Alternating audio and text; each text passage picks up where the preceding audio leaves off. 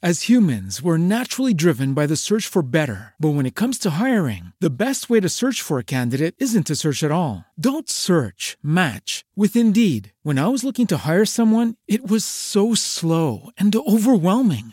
I wish I had used Indeed. If you need to hire, you need Indeed. Indeed is your matching and hiring platform with over 350 million global monthly visitors, according to Indeed data, and a matching engine that helps you find quality candidates fast. Ditch the busy work. Use Indeed for scheduling, screening, and messaging so you can connect with candidates faster. And Indeed doesn't just help you hire faster. 93% of employers agree Indeed delivers the highest quality matches compared to other job sites, according to a recent Indeed survey. And listeners of this show will get a $75 sponsored job credit to get your jobs more visibility at Indeed.com/podcast. That's Indeed.com/podcast. Terms and conditions apply.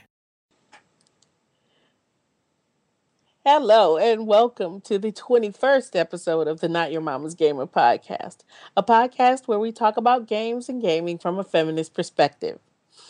I am Samantha Blackman, one of your co-hosts. I'm an associate professor at Purdue University here in wonderful West Lafayette, Indiana, where I study minority rhetorics and digital rhetoric. And I am joined this evening, as with every episode, by my two co-hosts, Alex Lane and Sarah White. Ladies. Woo! Yeah! I'm Alex Lane. I am a PhD student at Purdue in crappy West Lafayette. And just kidding, West Lafayette. I study rhetoric and composition, and with a specialty in gaming and gender issues. I'm also a famous interviewer and a boxer. Sarah? Wow. I am Sarah White, and I know I can't. And I teach at Purdue North Central, to the north of these two fine ladies. And if you check the Wikipedia entry on Westville, it may still say that we do have a slight zombie problem up here in Westville. So you might check that out. Yeah, and I teach English and all that good stuff. And yeah, that's me.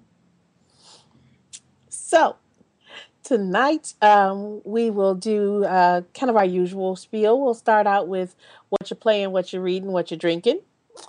And then we'll move on to our news, our indie game of the week, and our issue of the week. And we're starting a new fun series tonight that we're all really excited about, and we hope you will be too. So we'll start with what you're playing. And we'll let Alex start. Alex? So as you who follow us religiously, I'm sure there's thousands of you. Yeah. Sam and I participated in a 24-hour game-a-thon for charity. If you want to see us at not our best or finest moment, you can go ahead and watch the video confessionals from that, which are very, very fun. So I played a lot of games to try and keep myself awake. Unfortunately, I didn't play too many new ones because it was more about like survival than exploration for me. So I played Call of Duty Black Ops a lot. Dance Central, also a lot. I think I put in about 4 hours of dancing. Yeah, you did.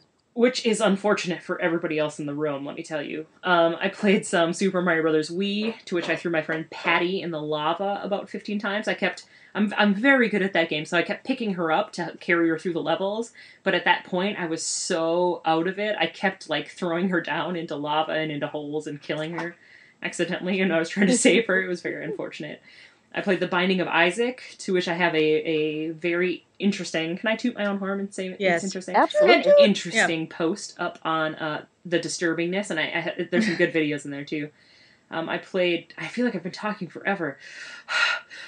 I played Glowfish, also, which was my indie game of the week last week, I believe, which I'm up to a couple hours on now, so that's good or not good. I played some Civ 5. I played one of the most disturbing games I've ever played in my entire life, called Viva Pinata. Holy crap, that game is so disturbing. I'm going to write another blog about that next week. So, and I look forward to your blog about that. I saw it was anticipated, and I couldn't wait. Gosh, you can't even imagine how disturbing that game is.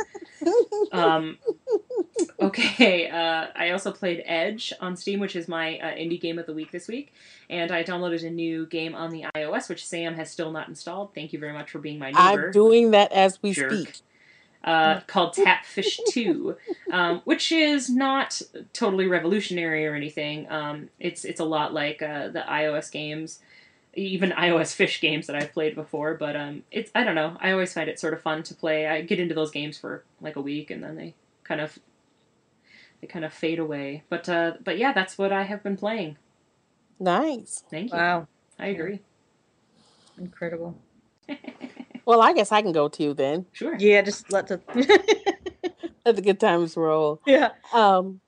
Well, as Alex said, we did the Extra Life Marathon to raise money for Children's Miracle Network and specifically Riley Children's Hospital. How much did you raise, Samantha? Do you know? Us as a group, I can't remember. The overall thing was over $1 million, right? Yeah. Yep. Wow. Yeah, overall it's over $1 million. Yeah. Good. Well, when I get a final total, because I'm still having donations come in, I will tell you what my final total was. Mine was 225. I'm just saying. See, well, everything's a competition. but that's okay because I already beat her. Oh, now I'm sad. So I played a lot of different stuff. One thing that I played a lot of was Batman Arkham Asylum. Because I was trying to finish Batman Arkham Asylum before Batman Arkham City came out, which didn't happen. Because I needed, after I got really tired, I did need to shift and switch games a lot just to keep myself awake. But I played a whole lot of Batman Arkham Asylum. I was going to say, you certainly put in the effort on that one. I did. But I love that game. It was a whole lot of fun. I'm really anxious to play Arkham City. But maybe I'll be able to get it on sale by the time I finish Arkham Asylum. I played Fallout New Vegas. I played Mario Kart for the Wii, of course. Well, I guess for the Wii, because I guess it's available on DS too. I played Sims Medieval for iOS, which was not really very sim-like, and I didn't like it. I played, well, I'll talk about that at another time. I played Tiny Towers on the iOS, which I'm addicted to, and I play on my iPad way too much. I played some Angry Birds Seasons on my phone, and I played, there's another zombie game I played, Zombie Life, which is another one of those time management games. They just have you as a zombie instead of a little person or anything else this time around. Yeah, I know. And then I still played a lot of other stuff. I played some Viva Pinata, which I find more amusing than disturbing. Oh, please. Please. I thought it was fun, yeah. It's been forever since I played, the Pinata porn is a different story, but Viva Pinata porn, thank you. I didn't want to say it for the kids. Say what? Yeah. There is so much disgusting sex in that video game. Oh, no. You don't even realize because they package it in these cute little, this game's for kids, and then bam, worms doing it. But I'm sorry, that's another time. You don't watch them. You build a little shack. And then as soon as they have sex and make a baby, then one of the other characters needs to go eat them. It's horrible. I'm sorry. Sam, I'm sorry. Continue, please. I promise I'll save it. Save it for your post, man. Save it for your post.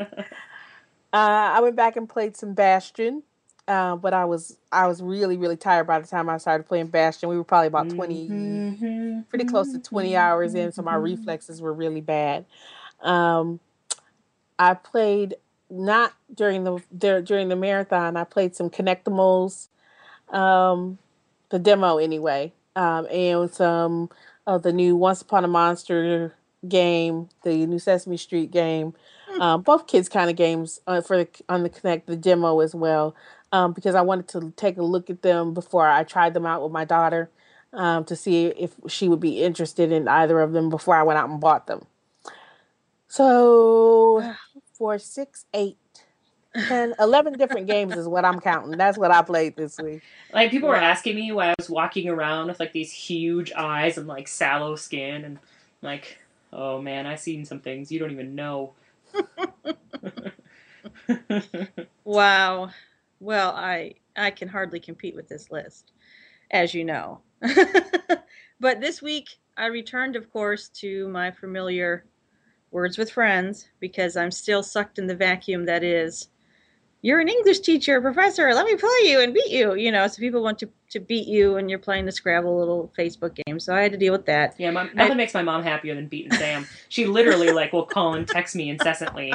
Hey, I just guessed her word. It was this. Isn't that good? Yeah, well, the situation here involves a little bit of, how do I want to say this? It involves my relationship. And my girlfriend challenged me to Words with Friends. So it's become very personal. And she beat me. So that's resulted in some serious gaming attention to that particular game. Okay, so, and then what else? Oh, well, I played a replayed a game relevant to our discussions for this evening, so I don't know if I should really mention it per se, but I did play Plants vs. Zombies. And then a little bit of Angry Birds found its way in there, and then Gardens of Time. I like my hidden object games. Yeah, I'm over that game. Yeah, really kind of the boring, soccer mom set is what I'm representing this week, but that's all I really found time for other than the game of life, which I've played with gusto. With gusto, huh? Well, I tried. Alrighty, then that's what we're playing. The next question up would be what you're reading. And I have to admit, after doing the 24-hour marathon, I've been playing so much catch up, other than reading stuff for work. I'm still reading through Neil Stephenson's voluminous tome, Read Me. Yeah, I know. That's very clever. That's about what I'm reading. That's all I'm reading. That's all I've been reading, other than, I don't know if you want to talk about Richard Miller and Geneva Smitherman and Keith Gilliard and Victor Villanueva, those folks. Nice. Building the master's tool, or master's house up with the master's tools, huh? So that's what I was reading this week. Yeah, I haven't read anything. Don't tell my instructors that. Whoops. Oops. But I was at least I did read for class. Oh, whatever. I was at the Feminisms and Rhetoric conference last week, which was so fun. But I was gone all week in Minnesota, and then came back, and then had the 24-hour gaming marathon, and then I found out I was turning into a shark. So that all sort of snowballed, and I haven't done any reading. However, I did have time to interview a very, very famous video game designer. She used to be a writer, I learned. Sherry Grainer Ray, who I will be putting her interview on the site soon after some things happen. And I just cannot wait for our listeners to hear that interview because it surprised me, it shocked me, I learned a ton, and she is absolutely amazing and incredible. So I'm very excited about Good that. job. So Wow. is that, can I cheat and say that an interview is kind of like reading? Is that cool? Yeah, cool. Absolutely. Sure. All right. Yeah, well, because I'm going to try to sneak in The Walking Dead. In preparation for this episode, I watched the first season of The Walking Dead. So I was trying to educate myself on zombies. I did read some stuff more on Kristeva, right? The Abject. And I was trying to wrap my head around. Yeah. And I was trying to kind of get a sense of why zombies have sort of reached this amazing explosion in our culture right now, and why it is they never seem to quite die in our lore. And so I was checking that out, and I did read an interesting article called Textual Analysis, Digital Games and Zombies, and dealing mostly with Resident Evil 4. There was another one, it's on the internet, this one, but it's a master's thesis. Still, the title grabbed my attention. It was From Voodoo to Viruses, the Evolution of the Zombie in the 20th century. Bitch? Who do you voodoo, bitch? But I liked the idea because other articles I'd read had mentioned, of course, how zombies are often race and oppression because zombies come out of a lot of the tradition. Let me just start by saying this. You can stop talking about that now because whoever that was just kind of scooped me totally on what I was going to talk about today. Then I will Stop pissed off. talking. No, I'm joking. Okay. So the teaser for later on in the episode. Teaser for later. But anyway, I was educating myself on zombies in every way that I could. And of course, they segue and they, have the sort of relationship where they're kind of kissing cousins with the vampire. So, it was all kind of blended together since I have the vampire course. So that was what I have been focusing my attentions upon. Cool. Awesome. Yeah. I scoop every week. I'm good at this. All right. So, the next question is one of our usual favorite questions, and I complained last week because I was drinking coffee because we were recording in the morning. Well, I guess it was 2 weeks ago in the morning. Yes. Yeah, I guess it was 2 weeks ago. Wow. But now it's evening, and I am still drinking coffee. Yes, I'm drinking coffee at 10:30 at night. I know. I'm drinking coffee at 10:30 at night. Why? Because I actually want to be able to stay awake through this podcast and be able to be a bit lucid. And I have some baking to finish up. We appreciate that. After all is said and done. Baking. I'm going to give you a sound effect, and you guys can guess what I'm drinking. Knowing you is scotch. Scotch. I love my scotch, right? Although I know everybody's disgusted now because you're supposed to drink scotch neat, but you know what? I was gonna say if it's got ice, it's with Alex's scotch. You all can suck it because I like ice. So that's what I'm drinking. I'm very happy about it. I'm incredibly exhausted, and I found out that sharks drink scotch, so it's all cool. Interesting, this shark thing. Well, what happened is I lost a tooth. Lost as in got it pulled. And one is growing back in its place. Awesome. No, it's like half in. That is the best. You're regenerating. I also stopped being able to sleep since the marathon, and then I've been taking a lot of baths to try and help myself sleep. So naturally, Patty, my friend, decided that I am turning into a shark. Are you getting a fin on your back? Like you're getting kind of a weird hunchback? I've been having nightmares about it, but no, not yet. Okay. Although I don't know. Maybe I am. Sharks can't stop swimming or they die. Uh-oh. Well, maybe that's why I've been drinking like a fish. Oh, snap! Oh, yes! I'm just kidding. Yeah, good job.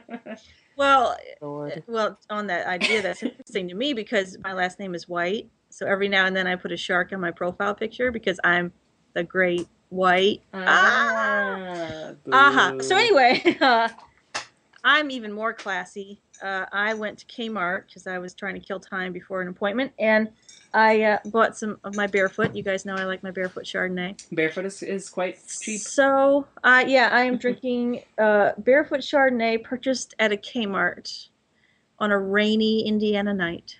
That just screams classy. I know. Or it sounds like a John Mellencamp song. Yeah, absolutely. Yeah, a bit.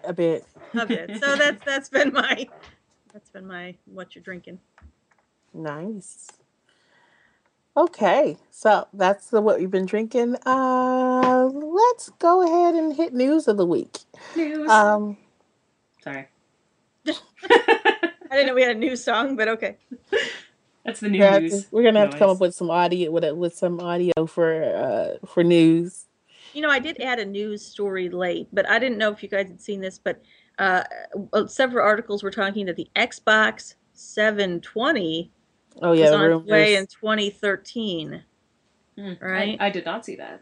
So it was in the same section that was talking about how again, video game sales are on the downside. They're not as high as they expect. That's interesting, though, because I saw an article that I posted up here for you guys that DLC content is up. Oh, I see that. Yeah. Is up 11% in 2011, which is pretty sizable. I think so. Definitely not all quote unquote video games. Perhaps just the type of video game is changing. Well, I'm sorry, yeah, but not only is it up, but more than, what is it? I think it's like 50% or 51% of all console owners at this point have purchased DLC, which is incredible. Well, I told you guys tonight I was going to buy something off Steam because it's so instant that why go to the GameStop? Mm-hmm. Yeah. Right. True. So anyway, I think that's amazing. That is exciting. Here's another interesting number. I like numbers. I like numbers this week too. NPD group collected a bunch of data in August of this year anyway, and they have come up with the numbers that 91% of children in the U.S. between the ages of 2 and 17 are gamers. Wow. That's huge. 91%. And I guess I can count my kid at 3 in that 91%. Wow. 91%. How crazy is that? Well, that's replacing a lot of entertainment forms. Right? That bodes well for women, too, because obviously that includes plenty of women. Because they play with their kids. Not to say that men don't, but... Oh, well, I think... And also because it's as many girls as boys playing, basically, right? If it's 91%... Yeah, if it's 91% of kids, that's a lot of women. A lot of girls. Yeah, a lot of girls playing. Yeah. Yeah, absolutely. That was a pretty cool number for me, I thought. That's quite amazing. But yeah, because it's been incorporated in their education by now. It's it's everywhere. Yeah, I guess so. That's interesting. What else you got? And I'll throw in my other one. Oh, let's see. Okay, so I have a few just random ones that I just want to mention real quick, not really talk about. One, which I am crazy excited about, which I found out about today, is there's this new game, Lollipop Chainsaw, coming out, which is supposed to be like Rainbow Bright killing fucking zombies. Okay, so not actual Rainbow Bright, but like that. Yes. And I find that so hilarious. So I guess I don't need to talk about it later, but it looks horrible and exploitative and sexist, but also freaking hilarious. So I'm excited to see what happens with that. It sort of sounds like Buffy. Yeah. She's a little less of a character than Buffy. Buffy's a pretty substantial character. Yeah. And then let's see. There's a new study out about a really long study that they did about how much time you spend playing violent video games, and then your actual violent effects. It was hard. It sounded like it was on what was it on? Game Politics News, and they didn't really have a ton of information about it. Just that the study came out. The only solid piece that they had was that they were linking it to a decrease in actual crime rates. So, like, the amount of time you spent playing violent video games decreased the amount of likelihood that you committed a violent crime. Well, I gotta tell you, violent video games have kept me from killing many a folk. Oh, man, I come home and I kill the crap out of some people, and I feel so much better. I think it's true. Absolutely. So I thought that was interesting. I'm excited to see what the rest of the study says. CCP, I wrote cutes, cuts 20% of staff. They're the people who make EVE Online. So that's sort of an issue for some people. I know a few of my friends who are obsessed with EVE Online, so look out. Also, they're making a video game to recreate the death of Gaddafi. Oh, come on. The people that made the game about who was it? Osama bin Laden being killed. They made a flash game about it. So they just announced today they're going to make one of Gaddafi being killed. And that was fast, right? Yeah, I know. Yeah, wow. And then my absolute favorite story of the week is the creator of Final Fantasy series and a couple other really big games. Yeah. What? Are you guys laughing already? Yeah, I am. I think it was at the Game Developer Conference that happened last week. GDC Online. Right. And in an interview or whatever said, when he was being asked about why he made his female characters so, like, hypersexualized and et cetera, he said, this shouldn't be shocking, but for me it feels good to hear it be said. He said that he doesn't care about, like, the depth and stuff about female characters, that he makes female characters that he would want to sleep with. So the writer of this article on Kotaku writes, this is a quote, "Most of the egregiously sexist character designs are based on fuckability rather than playability." Wow. Absolutely. Which it just feels so good that they finally admit that, because I've heard such bullshit arguments like, oh, well, the female characters need to be smaller because of this, or no, their frames wouldn't support armor because blah, blah, blah. Like, finally, there's no more excuses. Obviously, they're making characters they want to fuck, not that are good characters, or people want to play them, or anything. Just sex symbols. And I think that that little tiny line just fueled a lot of conversation, I hope, in the female gaming community, and hopefully some backlash about the crappy female characters that have been made lately, but not just lately, but, you know. Mm-hmm. So that is my by far favorite news story of the week. Nice. Well, I got one thing that I think is really interesting, and I want to throw out there. It was in a news story, in the National Defense Business and Technology magazine last week, actually. Because everybody, well, not everybody, I tend to get interested in what the military is doing with games, just to see how they're using them. And the military, the Army actually, is testing out a strategy game that puts that teaches folks who are being sent to Afghanistan how to think like a local village elder. And the game's called Culture Shock Afghanistan. And it sounds like it's more of interestingly enough, a casual game, because people are supposed to log in every day and play from like 5 to 15 minutes. And then they make decisions based on stuff that's happening in their world. It's kind of like Facebook games, right? Mm-hmm. Because it's supposed to be played in short bursts, and they make these decisions based on what's going on in their world, right? Mm-hmm. And that's supposed to help them learn about the culture of Afghanistan. And they also, in order to kind of help them make the decisions that they need to make, they can access their reference guide that they call Afghanpedia. Oh, no. Wikipedia for Afghanistan. Oh, wow.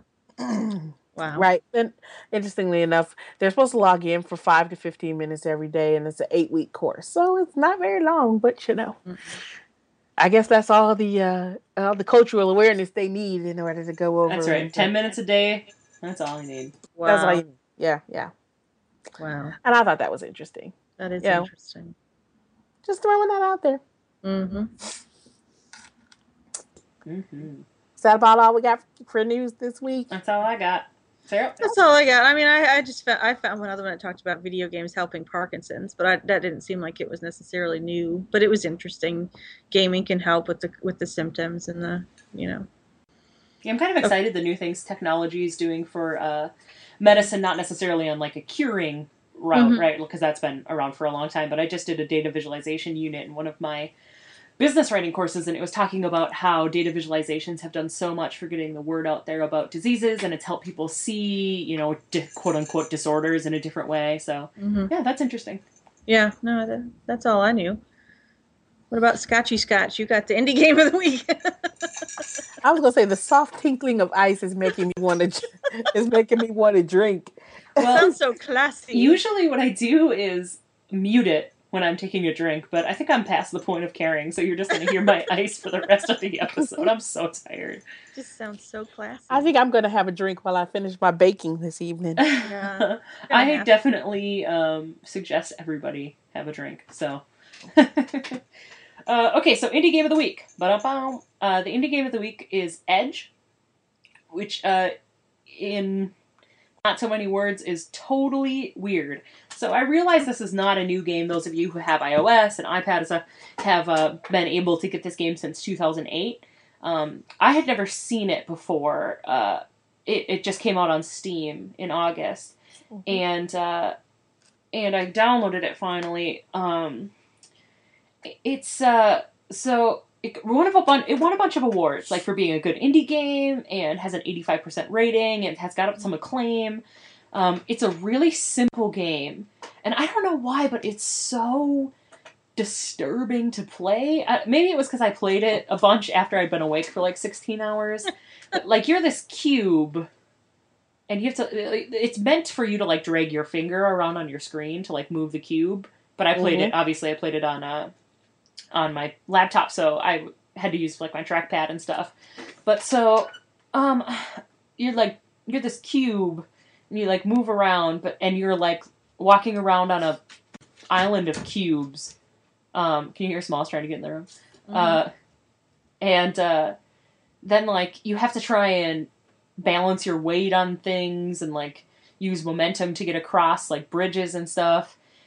And I don't know, like it's one of those games that I'm like I've been thinking about it a lot, so I think I'm addicted to it already. So it's interesting. I also think it's interesting to play games that are obviously made for the iOS and then get transferred to the PC because I think most of the ones I've experienced are the other way around. They have the PC version and then they make it for the iOS. So this was I guess Angry Birds is not that way, but anyway. So I really like this game. It's simple. It sort of is indicative of what a good indie game is for me, which is like simple but kind of pretty and intriguing, and so it might keep me up at night. But I hope someone else out there has played this and sends us a note or something, because I don't know if it was just me being crazy, but it feels weird. The game just feels really odd. Sounds intense. Yeah, and then I wanted to throw on here my indie game for next week because it's 10% off right now, so it's like $4 or something. It's going to be Lightfish, and it looks a little like Glowfish, but I think it's going to be a little more sinister, so I'm sort of excited for that. So if anybody wants to play along with my indie game of the week, you can check that out, and I'll talk about it next week. Cool. Done. Clink. At least she didn't spike it. Well, my indie game of the week really doesn't count because it was Alex's indie game of the week last week. I, of course, played along with, shall we say, some Binding of Isaac. And by play, I meant scream to people what they should do instead of actually playing. You sort of backseat gamered that one. I did. I backseat gamered that one because I was trying to play Batman Arkham Asylum at the same time. See, I was really trying to demonstrate the skills during the 24-hour marathon and see how many games I could play at the same time. Well, I mean, it's not your fault either, because when I was playing Binding of Isaac, there was a huge crowd around, and the game's so freaking disturbing, you can't not watch, right? Like, there's zombie fetuses running around. I totally have to play this game now. Spitting blood at you. Cannot, between the blog and how much you've talked about it, I must play this game. Yeah, it's totally disturbing. Yeah, totally and completely. Check out my blog. Yeah, your blog is great. Yeah. Pictures and everything. Mm-hmm. I didn't play an indie game, I'll just admit it. So I mean, For shame. I know. For shame. Falling down on the job. I will next time. All right. So next up, we have our issue of the week.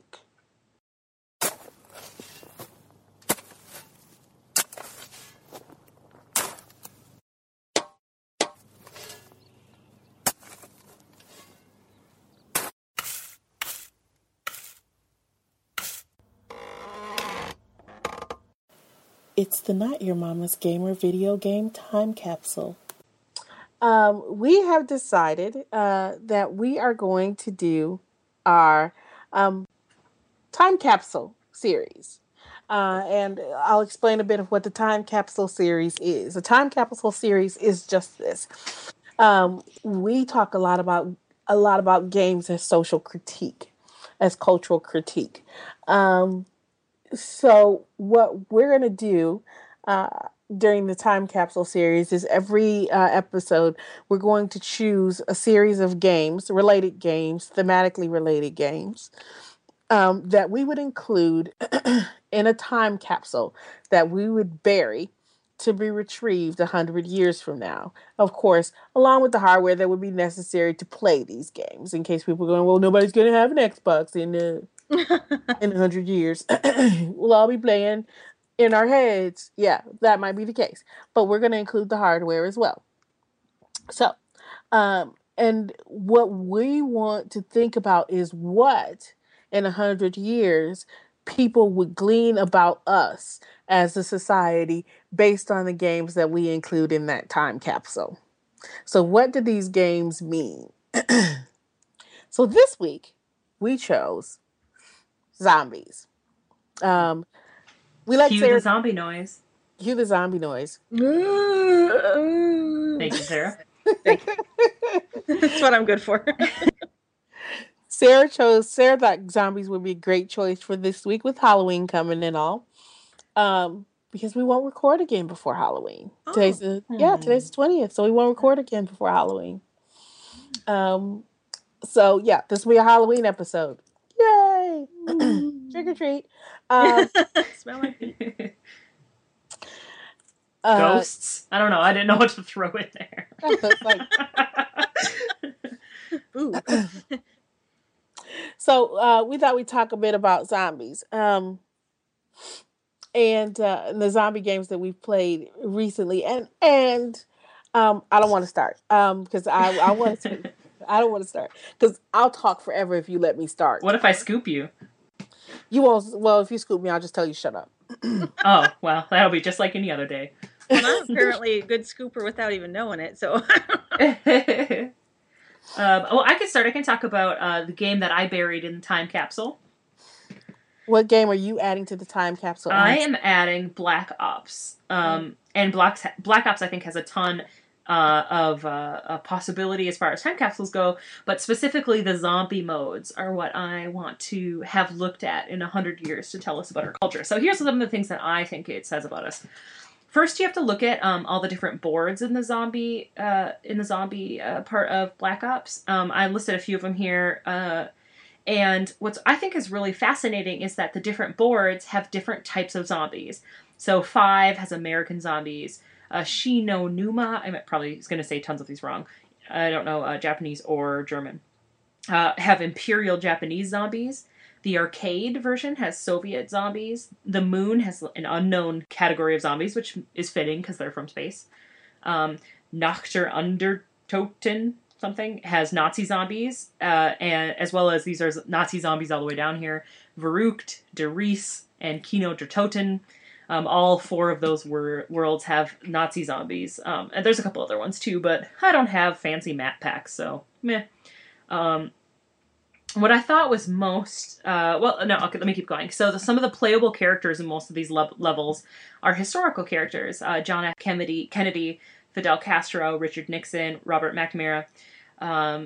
And so I think it's sort of interesting, and I know I've talked a lot about on different blogs about how games recast historical situations and historical characters to kind of say something new. And what I find really interesting is that the way these levels pick out particular historical characters and groups and sort of recast them. So the Nazis are recast as zombies. And so what does this say about our culture and the things that are okay to make fun of and the things that are okay to kill, the things that are okay to turn into zombies? Right, so the Nazis are definitely on the okay list, according to this. This is what this video game would be arguing. Imperial Japanese zombies, American zombies, Soviet zombies. It's sort of cast in it's probably 60 years ago, 70 years ago, something like that. And then interesting that Kennedy and Castro and Nixon and McNamara are the 4 main characters because they would not be the characters I chose. But of course they were important in this time period. So I thought it was interesting about how it calls into question who it's okay to commit violence against, particularly because you usually have like faceless enemies, just like sort of the ensign or the redcoats you would call them, like the one it's like on Star Trek where it's Picard and Riker and Troy and then Ensign blah-de-blah, and you're like, oh crap, Ensign blah-de-blah is gonna die, right? So usually you have sort of this like faceless enemy, and here you have a particular category of people, so I thought that was sort of interesting. I think it's interesting what it says about historical characters that still matter in culture, but the ones you can kind of make fun of. And then me personally, what I thought was really intriguing is that there's no women in the zombie modes. There's not zombie women. There's not zombie protagonists. Of course, there's not women in the entire game, so that's not surprising. Right. But I think that would say a lot about our culture if someone opened this 100 years from now. So, man, I need to take a breath now. Very cool. Well, I am excited about that topic. So, awesome. No, I think that's awesome, and I think you're absolutely right. I mean, I listed like 500 different zombie games that I played and continue to play. But I guess one of the ones that I want to focus on would probably be, well, got to do it. The Resident Evil series, and I want to choose them all. So we're gonna put them all on one big collector's disc and do the Resident Evil collection from Resident Evil to Resident Evil 5. I'm cheating. Yeah. Well, really, wasn't that the game that kind of brought the zombie? You know, wasn't that the one that kind of brought zombies into the gaming world in full? Yeah. Oh yeah, absolutely.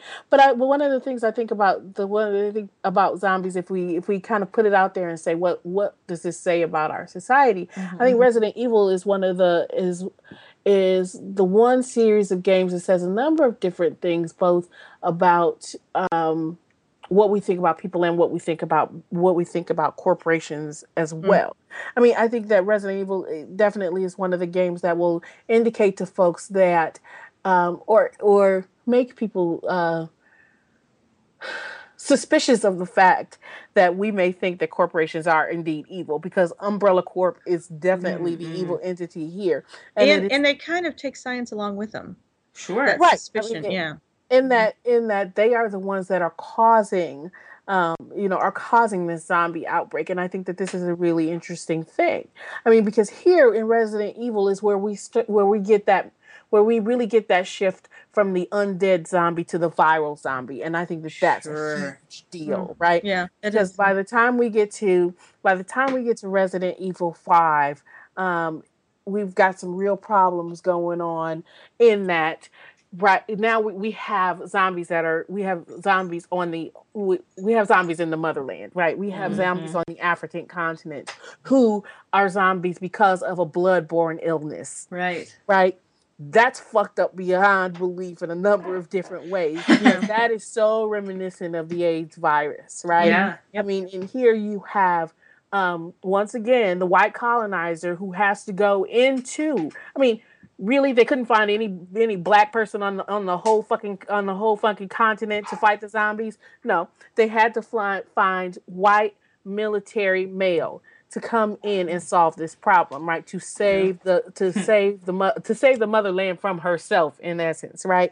So we have this really interesting thing going on, and then he brings along a sidekick, right? He brings along a sidekick who is a black woman or an African woman who is working for yet again another evil corporation. Well, not evil in the sense of Umbrella Corp, but still evil in that she is working alongside of the military, right, to kill people who are like herself, right? And she is once again we have the same. We get Whore or Madonna, and her regular clothing is skimpy enough. But then we also get lots of tribal, get lots of images of her in tribal kind of clothing, which is equally sexy and sexualized, which is really fucked up. Because of course I'm gonna fight zombies in a loincloth bikini. Well, sure. You don't want to get that blood on your clothes, Obviously. Right. Well, you want it directly on your skin, especially when you're talking about blood-borne pathogens. Right. So, I mean, and she indeed, in many ways, especially when you start talking about the way she gets sexualized, is, as Alex put in show notes, when we start talking about zombies and female zombies, a walking pair of tits.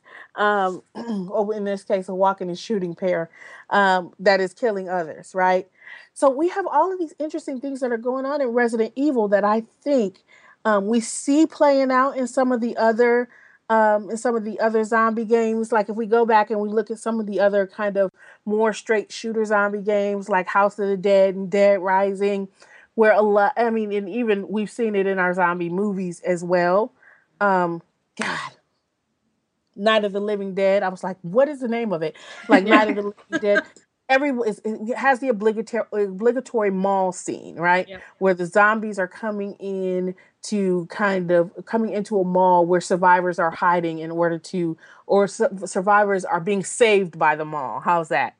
And zombies are trying to get in and kill them, right? So here we have a different spin on capitalism, right? Capitalism saves. When we start talking about the malls and House of the Dead, Dead Rising, right? And House of the Dead, even more than that, just thinking about capitalism, is also really into zombies as these scientific snafus, right? So, interestingly enough, a lot of our zombies these days are anti-capitalism, Well, anti-other, well, in many different ways, right? Because if we talk about yeah. Resident Evil 5, we had Africans. Talk about Resident Evil 4, we had Hispanics. Right. Right? I'm sorry, Sarah, what were you going to say? Well, no, I was just going to say what it seems like is that you have these, when corporations get in bed with science, or actually when science gets in bed with corporations, when they sell out their science, then we have the catastrophe, and then we have the zombies as like their unborn, diseased result. You know what I mean? It's like when science is something pure, knowledge gets in bed with money, the result is catastrophic. Oh, absolutely. Yeah. Absolutely. It is a very interesting thing, right? Because, and I think that the capitalism saves zombie comes from the more classic zombie movie, right? That's more old school. And we see that more in the remakes, or the Night of the Living Dead flavored games than we do in the kind of the more straight shooter, more original games, I would say, like Resident Evil, that are taking a different spin on it. So I think that's really, that's one of the things about the Resident Evil series is that, especially if you start thinking about from the original Resident Evil, good Lord, that must have been, oof, that's a long time ago. It had to be at least 15 years ago, right? 14, yeah, that's in the 90s, years. Right? Yeah. The original Resident Evil to Resident Evil 5, and I'm not even going to talk about upcoming Resident Evils. Yeah, because that's a whole nother story. That's why I cut it off, and I said I'm definitely in the 1996, right? So if we talk about the Resident Evils from 1996 to Resident Evil 5 in 2008. God, was it that? And it still persists. Is that interesting? That interesting kind of evolution of the zombie that we see in this. I mean, and Resident Evil is one of the first series, for me anyway, that gives us a female protagonist who is, well, she may be wearing tight clothing, is not naked, and that's another reason I stopped at Resident Evil 5 and didn't want to move into any of the more the upcoming Resident Evils, like Resident Evil Revelations. Yeah, I could talk about that real quick if you want, because we were talking before, Resident Evil is the first, if anybody who listens to the podcast regularly knows, when I play a game, I play it feverishly for like 40 hours straight, and then never play it again, usually. So Resident Evil 2 was the first game that I played from start to finish, and I remember her outfit, and it was sort of like these red shorts. They were kind of short, and then like a full top that like didn't have the boobs cut out, and it was short sleeve but not like super short. It was like a reasonable outfit. And then if you look at the Resident Evil Revelations character, this is where the pair of walking tits come in. There's interesting tits articles. And ass. Right, tits and ass. And I love this quote from this article that I read on Kotaku. Is it me, or is Capcom getting lazier with its creation of minor characters in its Resident Evil franchise? I got absolutely no sense of Rachel's character, only discovering that she has a pert ass, a fine pair of Norks, which I have no idea what a Nork is, but never heard that. And an impractical haircut. So her hair covers 3/4 of her face, and the author goes on to talk about how in a horror game, like the characterization of the person is so dependent on their face that it really shows the lack of characterization that Capcom put into her, that they covered 3/4 of their face. Like, there's only two things we want gamers to see. Right. And it ain't her face. They're denying her identity. Jill Valentine never had her face covered. Yeah, absolutely. Jill Valentine kicked ass and took names, okay? And she was still good looking, right? Like, there's nothing wrong with Jill Valentine. She was a little bit ditzy, but that's okay. Was she? Yeah, maybe sometimes. I romanticized her. I don't remember. It could be, because she had some moments where she's like, well, what are we going to do? You know, I mean, like, I don't know. She was still kind of weak. Well, it's certainly not Rachel, so... She was, sexualized or ditzified. It doesn't, we either have one choice or the other, Well, yeah, you do. I mean, but then at the same time, we have, she is Jill Valentine. She is not Shiva Alomar, who, Shiva is a real character in that she fights the zombies, but she's so over sexualized and silenced in many ways that it becomes problematic. Well, it'd be so much more interesting if she was allowed, if they allowed that character to delve into the complexity of her conflict. Right. And that's something that she doesn't really get to do. It's like, and she doesn't look like, even though her backstory is that she is African, she doesn't look like the other Africans. She is nowhere near as dark. She is almost the same complexion as Chris Redfield. Mm-hmm. Right. So they want to clearly separate her from the others. Right. And in that she must look different, she must act different, and she must kill them in order to kind of justify her own continued existence. Interesting. I never thought about it like that. Yeah, that's interesting. So that would be the one. That would be one of the ones that I would add. Okay. To the box. To the box. Well, the one that I would add, if it's okay with everybody, is Plants vs. Zombies. I mean, we see this as a big game right now. It was probably almost as explosive as Angry Birds, right? I know a lot of people that aren't gamers that were compulsively. There's like a fad about like getting tattoos of Plants vs. Zombies. So yeah. Oh my God, there's a huge merchandise. There's huge merchandising out there that also go along with Plants vs. Zombies.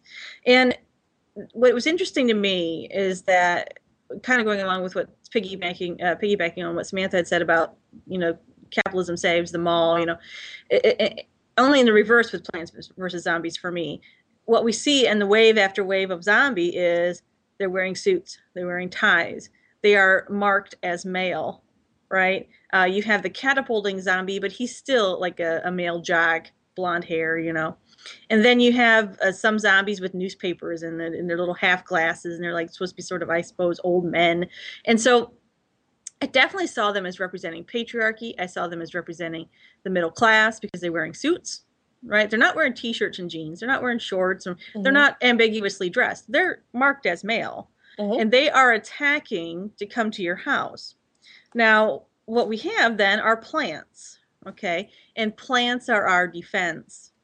And they are the ones who are, we have to plant the right garden, and we will be able to prevail against these zombies that sort of represent patriarchy to me, represent capitalism to me, represent, money, because if you kill some of them, you can get money from them, which I thought was also sort of oddly misplaced, but also fitting. And so we already know, if we look at our society now, okay, people say, oh, global warming, global climate change is not happening. Well, okay, unless you're dumb. We had like 20 to 20 foot waves in Chicago. We're supposed to have a horrible winter. Something's going on with the climate. The argument, of course, is made is that corporations and money and greed, capitalism, are big reasons for why our environment is drastically changing. So what we have is this sort of revenge tale of sorts, a revenge allegorical cathartic experience here, where the plants now, nature, us replenishing the earth, us making earth our quote unquote weapons, while they do it literally. You can also see the figurative aspect here, that the sunlight is what we need. It's not money that we need. We need sun to grow the plants that will protect us from the mindless, money-grubbing, suit-wearing zombies. Sure. To me, this was an ultimate kind of social critique on our state of the world right now, at least in terms of our American culture, and sort of encouraging us to rise up and take care of our earth, because it will ultimately protect us against these forces. So while we look at like the Resident Evil series, specifically as Samantha mentioned, where you have it's become a virus, and you have corporations in bed with science, and they've been corrupted, and that virus is what's turning zombies into, these things. This game puts the spin on that to kind of suggest that plants, nature, the organic world, it will ultimately save us if we take care of it, tend it, plant it, and everything else. So if I was going to put one, even in its simplicity, it's not the most amazing graphics, it's not the most amazing gameplay necessarily, but it's such a deeper metaphor for what is going on in our world right now, that I when I stopped to think about it on deeper terms, I was just blown away by just the depth of what it was suggesting to us. But then, like, my blog was about nature and video games and how those interact, which I just think is really something to be mined. But that's the one I would pop in the box. Yeah, that is interesting. That is interesting. I mean, now see, I know I've played and beat Plants vs. Zombies both on my computer and on my phone. Now I want to download and play it again. Yeah, yeah, absolutely. Yeah, I was really addicted to Plants vs. Zombies for a while there. So, do we have time for one more little one? Yeah, we can do one more little one. How's that? I was thinking about talking a little bit about Dead Island because oh yeah, we both played it, and I thought Dead Island marks a really interesting turn because it's the first game that I played at least that sexualizes the female zombies. Yes. So there's these scenes with like, you know, the female zombies with like their rotting flesh wearing bikinis and sitting out drinking daiquiris by the pool or whatever, you know, like, and they're, the first thing I thought when I saw it is it reminded me of of Jane Eyre, The Woman in the Attic, right? Like you have this sort of, this woman who acts only on instinct and libidinal power and things like that. And that has some sort of interesting sexualization to it. So, I mean, there's the whole feminist horror aspect of the game also, which we've talked about. But the sexualization of women was really interesting. And Sam, I was wondering what you thought about that whole thing. You know, I am so down with you on that one. I mean, I think that was one of the things that did disturb me in a number of ways in playing that game was that and maybe it was just the fact that they stood out so much. But when I was playing the game, it seemed that there were more female zombies than male zombies. And kind of, that's anecdotal, totally and completely. And like I said, it probably is because it stood out to me so much more. And it was very odd to have to kill these women. And oftentimes you were killing them with melee weapons. So it's like you're beating the shit out of a woman with like a crowbar or a baseball bat. Which has like some weird penetrating necrophiliac connotations. It's real problematic for a number of reasons. And then even the women that the women that are on the island that you encounter, the ones that are not dead or not undead, are women that are irritating and helpless and constantly screaming at you to do something about the situation and are not active in any way. Right. Because I played a male character when I played the game rather than playing when I played Sam B. Rather than playing one of the female characters. I mean, and to add that one to the to the time capsule, that would definitely tell somebody a whole lot about, if not give them a false idea of what folks were like 100 years ago. Would definitely give them an interesting idea about what folks thought about minorities. Yeah, black stereotypes for sure. Oh, wow. Black stereotypes. When I mean that was your mother was a crack whore. Your father was a convict. And so you became a rapper. And so you became a rapper, right? And then, of course, there was the half Aboriginal woman. What was her name? Like Puma or something? Yeah, whose name was like Puma. Yeah, Puna. I don't remember. Cat. Was she the one who joined basically, when you talk about Aboriginal folks who joined the oppressor, became a police officer, and then was sexually assaulted?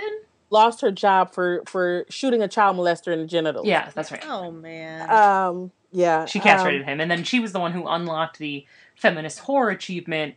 Right. Later renamed, I think it was Gender Wars or something. Yeah. And then it was some sort of when she killed male zombies, she got some sort of bonus. Yeah. Oh my god. Yeah. And then of course we had the Asian blade specialist, who was a woman as well.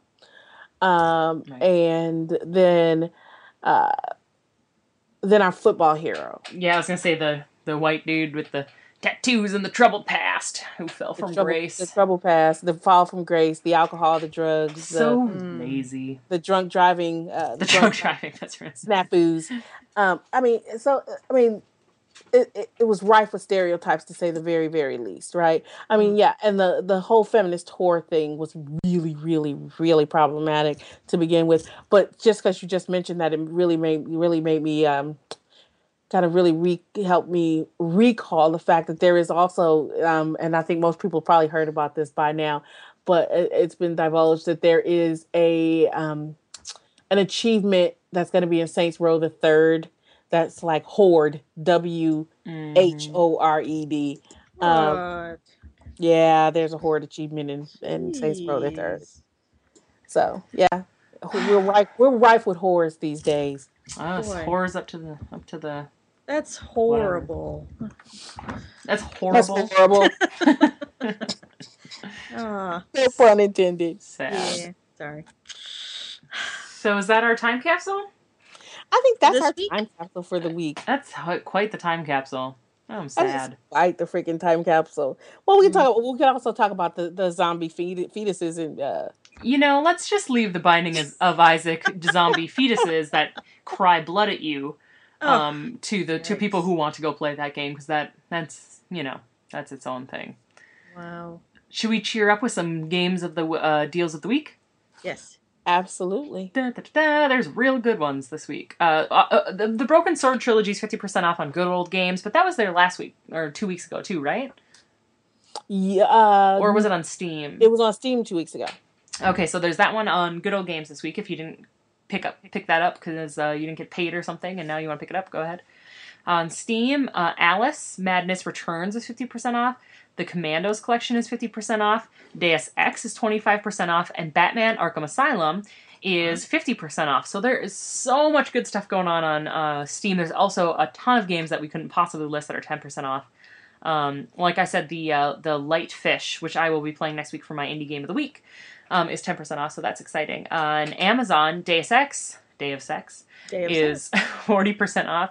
Modern Warfare is 50% off. And Nailed, which I had not heard of before, it looks like some sort of four-wheeling game, is 80% off. So you can't really go wrong with an 80% off game no matter what it's about. So, well, yeah, you can. Well, okay, maybe you can. But... hey, we were going to be positive, okay? Well, since you're throwing out Steam games, and we've been talking about these games before, you can, for the low price of $10.19 on Steam, get Grand Theft Auto 3. It's the 20th anniversary of Grand Theft Auto 3. Can you freaking believe that? Wow. Grand Theft Auto 3, Grand Theft Auto Vice City, Grand Theft Auto San Andreas, Grand Theft Auto, and Grand Theft Auto 2. All 5 games for $10.19. No way. Right, that's the weekend deal for 5. Now, if you want the complete pack, all 7 games, you get it for $12.49. That's incredible. Lord, that's amazing. If I wanted to kill me some prostitutes, I would totally get that. No shit. Well, you also get, because we talked about this last week, the Ballad of Gay Tony. You in the complete pack that includes episodes from Liberty City, which is going to give you the Ballad of Gay Tony. I would sort of get that just to play the Ballad of Gay Tony. That's such an interesting DLC. Yep, because when it was released separately on its own disc, it wasn't DLC. It was, you could just play it separately. Weird, interesting. I didn't know that. Yeah, because you could buy the disc and you got the Ballad of Gay Tony and something else. There were 2 things on the disc when it released. If you bought it on disc rather than downloading it as content for 4. Interesting. Wow, yep. They've got all kinds of deals. I just visited the site. Yeah, there's a lot of good stuff this weekend. I'm definitely going to be. I have 4 business writing and then business writing for entrepreneurs, both turned in giant projects that I have to grade. So I'm going to go ahead and buy me some Steam games to spend my weekend on. Avoidance therapy. I can feel that. I got a bunch of grading to do too, but. Well, see, I've got projects coming in on Tuesday from my class, so I'm going to really need to play some games. I haven't played anything on a console since the marathon, even though it says something about a game when you come home from playing games for 24 hours and you really think about plugging your console in so that you can play the game more. No, I totally hear you. I came home and played some Black Ops, which I know you would be disgusted about, but what do you do? You really are a Black Ops. I don't know what my problem. I think it's because I'm finally getting good at first-person shooters, and I've been so bad at them for so long that I'm like, I can't enjoy stop. it now before you get older and your reflexes slow down. Well, here's the problem though. Yeah. Now that I started boxing, like I can hardly, like I can't pick up a piece of paper with my thumb and my pointer finger. Oh. So I think I need steroids. Can you get hand steroids for gamers? That's what I need. Yeah, you can. I mean, no, I don't know anything about it. Side job, no. We'll talk later. Yeah. Very cool. Well, okay. So that was our time capsule for this time. And those are our deals for the week. So I guess that's actually about it. Can you believe it? We made it through another one. 21. We can go out and buy some of our own scotch here. We're going to have some shots. Woo! Power hour. Yeah.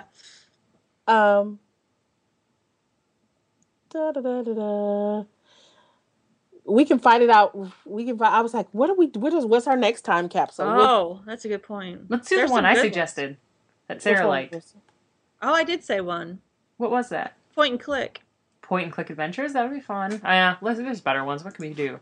Well, I liked Samantha had one too. Apocalypse ones. Apocalyptic ones, which do kind of overlap zombies. No, not the ones where I'm thinking about. Yeah, like Deus Ex would be a good one. Okay, Fallout would be a good one. Okay. Mm-hmm. Fallout, those would be good. Or let's do something we haven't done. I was gonna say, we could do cinematic games, but we've done cinematic games more recently. Yeah, because we talked about LA Noire. Mm-hmm. When I did say a casual capsule, we could put in the Vills. That is possible. Oh God, shoot me in the head now. Okay, maybe not that one. Let's go Apocalypse. I just want to. I love thinking about the apocalypse as often as possible. Let's do the Apocalypse. Let's do it. It's the end of the world, and we're happy. It's what is the that song? end of the world with Not Your Mama's Gamer. And I feel fine. Right? Okay. That could be our theme song next week. Let's not ever repeat that. Okay, let's not do that. Sam, you're editing this week, right? You can cut that out? I can cut that out. But I'm not. So next up, we're going to do Games of the Apocalypse. Woo! Time capsule. Time capsule. Wait, I did that to the Hot Pockets theme. Maybe we'll think of something else. You kind of did, yeah. Yeah, you did. All right. So thanks again, folks, for joining us for our 21st episode of the Not Your Mama's Game podcast. So next up, we're going to talk about time. Our next time capsule episode is going to be on Games of the Apocalypse. So until then, please stay safe, avoid zombies, and game on. Game on. Game on. Woo!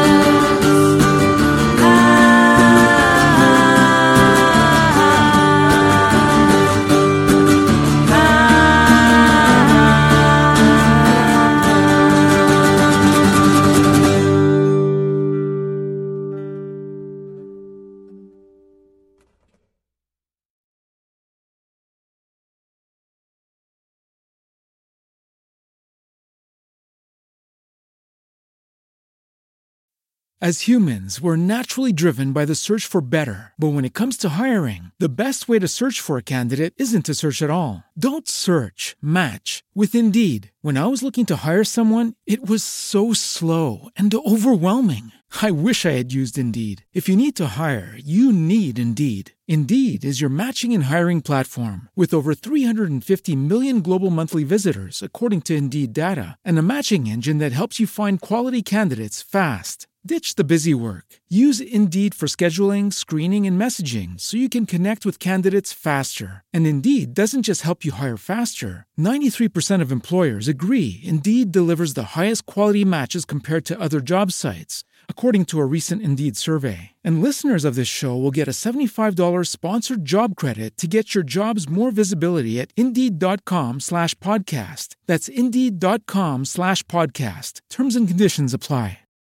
As humans, we're naturally driven by the search for better. But when it comes to hiring, the best way to search for a candidate isn't to search at all. Don't search, match with Indeed. When I was looking to hire someone, it was so slow and overwhelming. I wish I had used Indeed. If you need to hire, you need Indeed. Indeed is your matching and hiring platform with over 350 million global monthly visitors, according to Indeed data, and a matching engine that helps you find quality candidates fast. Ditch the busy work. Use Indeed for scheduling, screening, and messaging so you can connect with candidates faster. And Indeed doesn't just help you hire faster. 93% of employers agree Indeed delivers the highest quality matches compared to other job sites, according to a recent Indeed survey. And listeners of this show will get a $75 sponsored job credit to get your jobs more visibility at Indeed.com/podcast. That's Indeed.com/podcast. Terms and conditions apply.